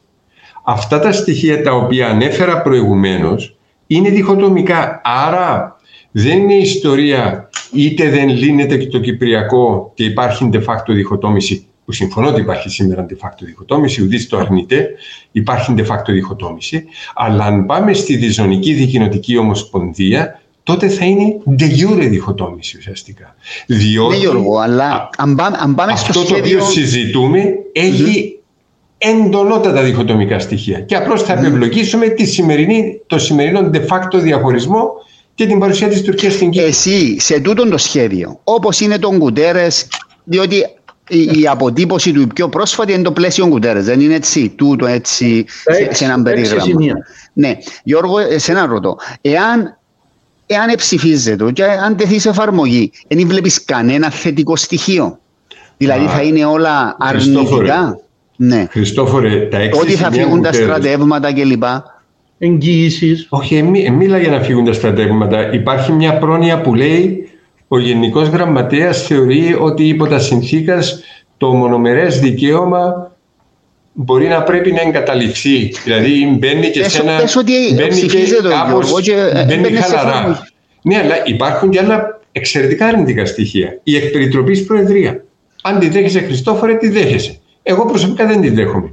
Υπάρχει η αποτελεσματική συμμετοχή με τη μία τουρκική ψήφο. Δεν τη δέχομαι. Θα οδηγήσει σε αδιέξοδο. Θα καταρρεύσει το πράγμα.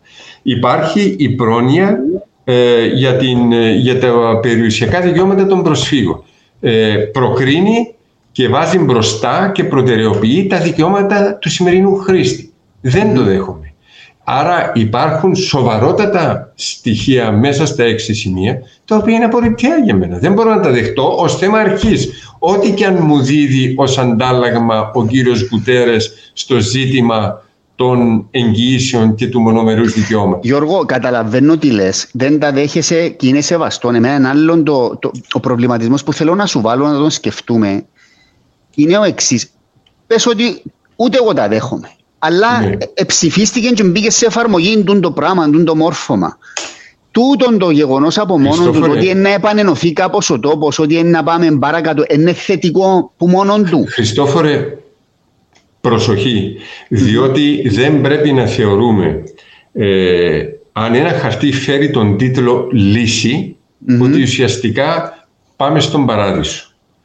Η λύση, είμαι σίγουρος, να σου πω ένα παράδειγμα έτσι από την ιστορία. Είμαι σίγουρος ότι διότι αναφερθήκαμε στους Κωνσταντινουπολίτες σε έκταση, είμαι σίγουρος ότι οι Κωνσταντινουπολίτες μετά τη μικρασιατική καταστροφή, όταν είδαν τη συνθήκη της Λοζάνης, ότι κατοχυρώνει τα δικά τους δικαιώματα, είπαν ευτυχώς.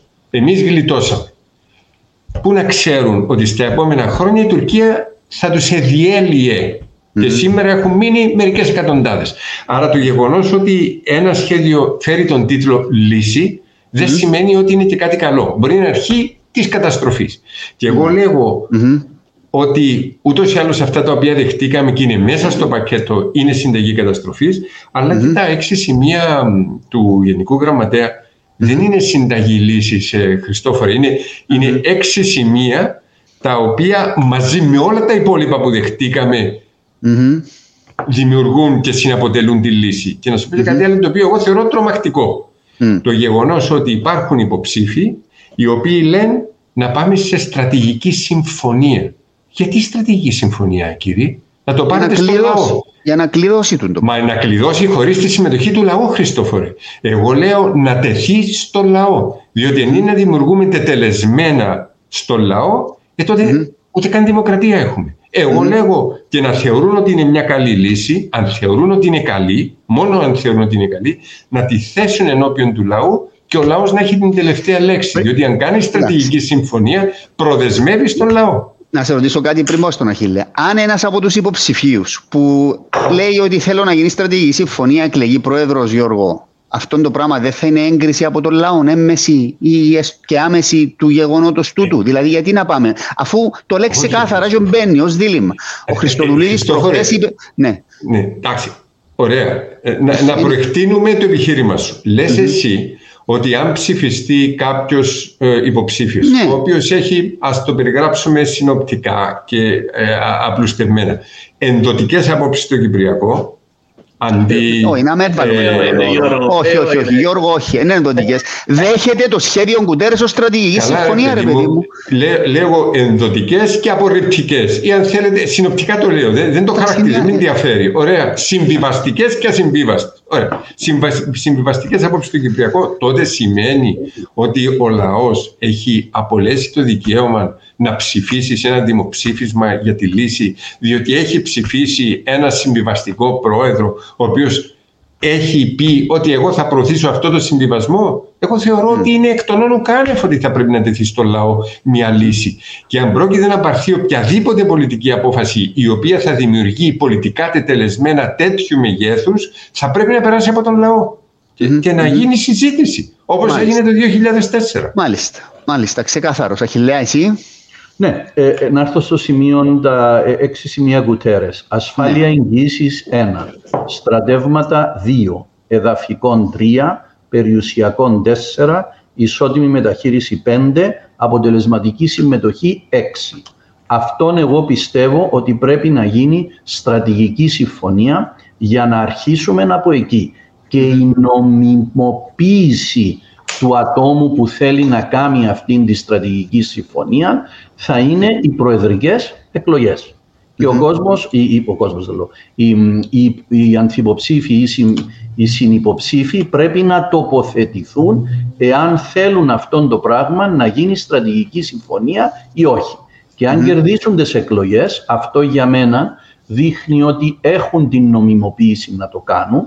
Και βέβαια τα δημοψηφίσματα για μένα είναι πάρα πολύ σημαντικό θέμα, διότι πρέπει ο κόσμος να ξέρει τι αποφασίζει. Αλλά για να προχωρήσουμε στη στρατηγική συμφωνία, οι εκλογές, οι προεδρικές εκλογές είναι έναν τεράστιο άλμα. Θέλω όμως να πω και την άλλη θέση, ότι... Και κλείσε με τούτον, Αχιλλέα. Συγγνώμη. Κλείσε με τούτον, λέω. Ναι, εγώ που βιάζομαι, ξέρω το. Εγώ θέλω να έρθω... Μετά συζητήσουμε με τον Χριστόφορο, εγώ μετά μου να αποχωρήσει. Εγώ θέλω να έρθω εκεί που άρχισα και θέλω να πω ότι το θέμα της Ομοσπονδίας είναι το πρώτο ερώτημα εάν το δεχόμαστε. Και αν το δεχόμαστε ως μεθοδολογία, τα άλλα του τύπου της διζωνικής, της δικοινοτικής, αυτά είναι θέματα που θα περάσουν από το φίλτρο των ανθρωπίνων δικαιωμάτων και νομίζω ότι περνούν. Το δίλημμα όμως είναι ότι δεν ξεκινούμε από το Σύνταγμα του 60, ξεκινούμε το 22 και στο 22 έγιναν όλα αυτά που έγιναν από το 60 και είναι δεδομένα. Και επειδή η δική μου εκτίμηση είναι ότι... Η εισβολή και η κατοχή δηλαδή. Είναι δεδομένα. Ναι, δεδομένα, είναι εκεί. Τετελεσμένη. Όχι, Γιώργο Μαδράλη, σοβαρά πράγματα. Μα τι, αφού λες έχουμε δεδομένα, αν είναι να δεχτούμε τα τετελεσμένα, ναι. Βόρεια της γραμμής κατάπαυσης του πυρός. Αμφιβάλλεις. Ναι, αλλά δεν δέχομαι τα τετελεσμένα της εισβολής της κατοχής. Άρα τι κάνουμε συζήτηση, θα τα δεχτούμε. Ναι, ωραία. Εγώ λέω ότι αυτά τα δεδομένα είναι εκεί και πρέπει να τα διορθώσουμε για να, μπορέσουμε να έχουμε μια κανονική χώρα. Τα 6 σημεία είναι οι βάσεις για τη διαπραγμάτευση και το πρόβλημα είναι εάν υιοθετήσουμε αυτήν την απορριπτική θέση του Γιώργου ότι δεν κάνουμε τίποτε, δεν εκπαιδεύουμε τον κόσμο για ομοσπονδία, δεν εκείνον, δεν τούτον, τα πράγματα θα μας φέρουν στη διχοτόμηση, διότι δυστυχώς υπνοβατούμε προς αυτήν χωρίς να θέλουμε να λύσουμε ουσιαστικά το πρόβλημα. Και στο τέλος θα μας πάρουν τη μισή χώρα για τα καλά. Δεν θα μπορούμε να διεκδικήσουμε επιστροφή στην πατρίδα μας. Και εγώ δεν δέχομαι να πάρω αυτόν τον ρίσκο. Εγώ θέλω την πατρίδα μου να την επανενώσω και θέλω να έχω μία Κύπρο και για να το κλείσω και πράσινη.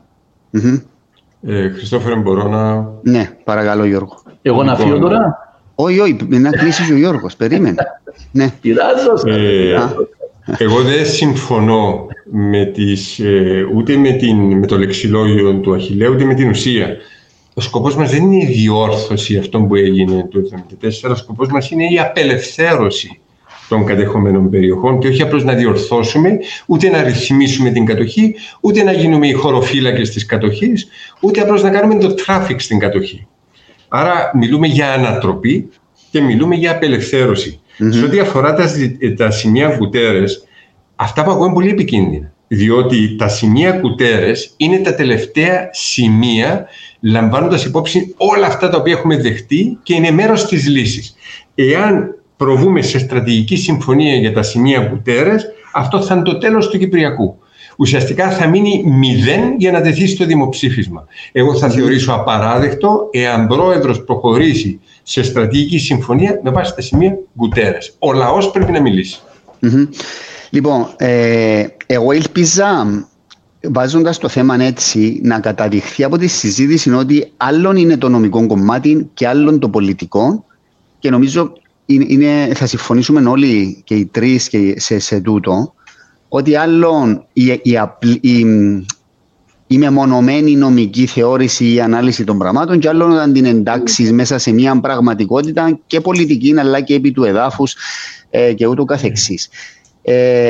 Δεν αγγίξαμε όλα τα θέματα, δυστυχώς δεν έχουμε ώρα. Έχουμε πάρα πολλά μηνύματα τα οποία δεν έχω και από συναδέλφους, τους οποίους ευχαριστώ. Μπορείτε να τα δείτε μετά στο feed τα ερωτήματα. Έχουμε και τοποθετήσεις συναδέλφων πάνω σε πολλά ζητήματα, Αχιλλέα και Γιώργο, που έχουν τεθεί.